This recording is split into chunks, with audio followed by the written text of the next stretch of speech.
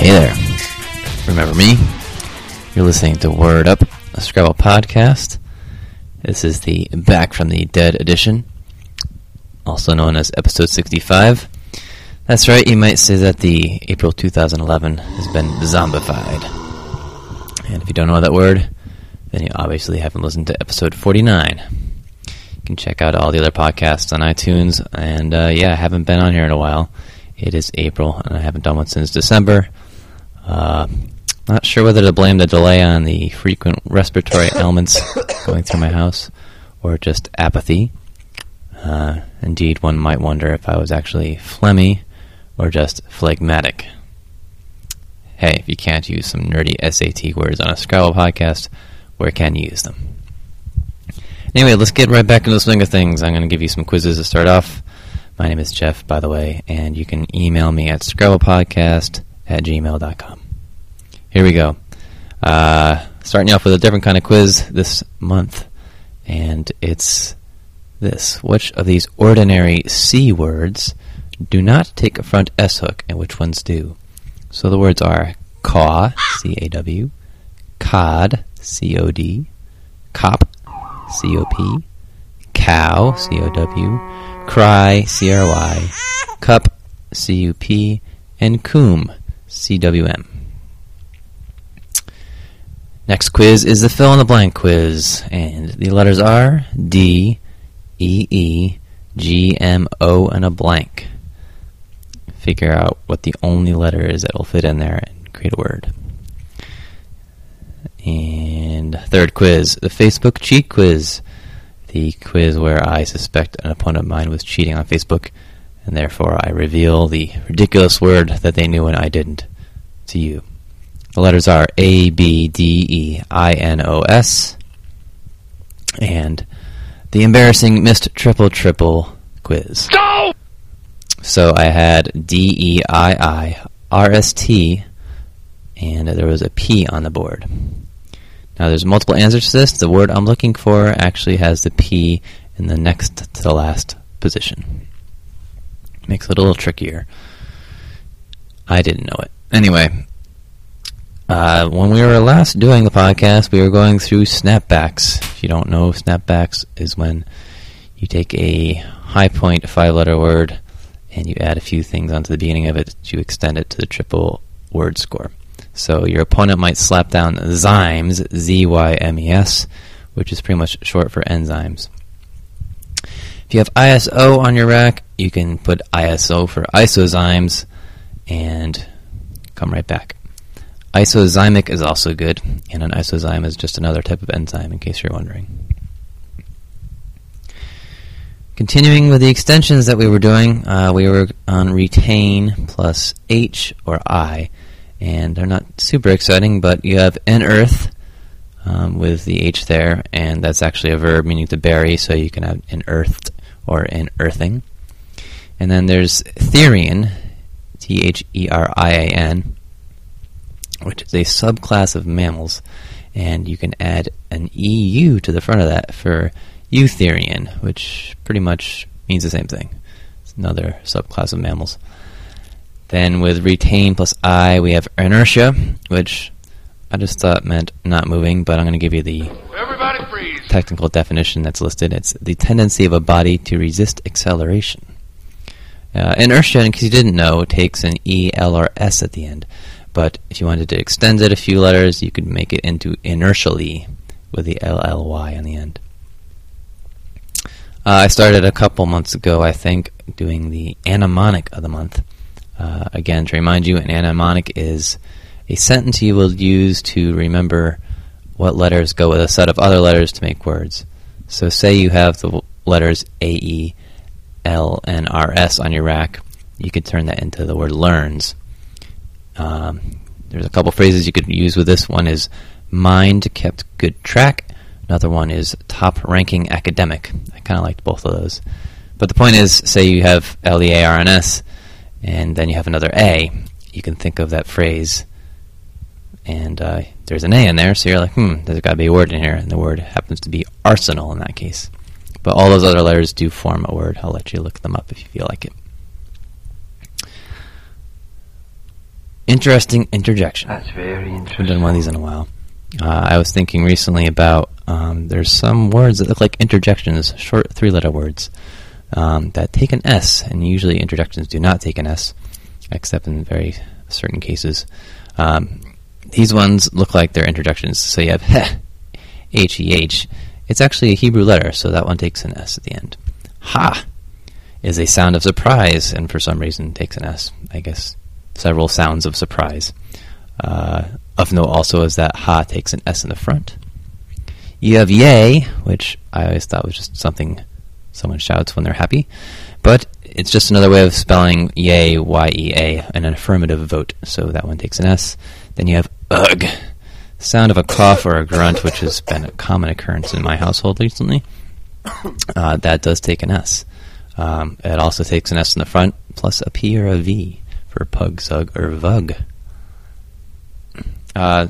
So yes, most other interjections actually don't take an S, but often have interesting front hooks. So when you learn them, try and look for the front hooks for many of them too. For example, say you have oh-ho. That doesn't take an S, but you could put a C on the front for coho, which is a small salmon, or B for boho, which is another word for bohemian.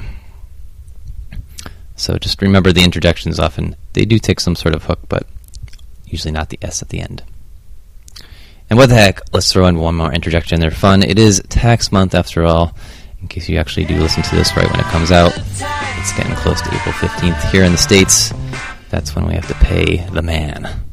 So, here's a few interjections for you. Gore, G-O-R, used as a mild oath, whatever that means. There's also blimey, some of you may have heard. That's spelled B-L-I-M-E-Y. But you can combine the two for, yes, gore blimey. As in, gore blimey, I have to pay a lot of taxes this year. But when you spell it that way, there's no E, so it's just G-O-R-B-L-I-M-Y. All right, moving on to the next feature here. There's many of you know that the letters V and C often close off a board. I've done some other sections on this. This one's going to be about some interesting words that end in var. So your opponent might throw down VAR, which does not take an S, but does take an A at the end. However, that might close off the board pretty badly, and you might want to be trying to open it up. Often if you're behind, that's what you want to do. Anyway, here's just a few words, not all of them, that you can extend var to in the front. You have bolivar, B-O-L-I-V-A-R. That's a monetary unit of Venezuela, and hey, it's the currency of the month. Shorter one is invar. It's an iron-nickel alloy. You have lekvar, L-E-K-V-A-R, which is a prune butter. I especially like that one because it's made up of 2 3-letter words. You have navar. It's a system of air navigation. Samovar, S-A-M-O, a metal urn for heating water. And valver, which is another word of spelling valval, V-A, or valval, V-A-L-V-A-L. It's pertaining to a valve. Yeah, it's 2 V's in there, so that's kind of a good one to know. Another quick section I'm going to throw in here is one I haven't really done yet. It's just going to be talking quickly about Scrabble etiquette. Many of you probably just play in the living room with your relatives, and it's pretty laid back. Some of you, however, may have started joining clubs or more formal settings where people are a little bit more competitive. And I just wanted to throw this out there for those of you who may not have caught on yet. But one of the things that is kind of poor etiquette is when you're in the middle of a competitive game asking your opponent, what's that word mean? How rude. First of all, it's kind of annoying. Second of all, they might not want to give it to you because that might tell you whether or not it's a noun or an adjective and whether or not it takes an S. And more often than not, they might not even know, as is often the case with serious Scrabble players. We just study the words. We don't even learn the definitions. So just keep that in mind. Don't always ask people what the definition is. You can look that up afterwards. You can ask them about it afterwards. Most people are happy to talk about the game when it's over.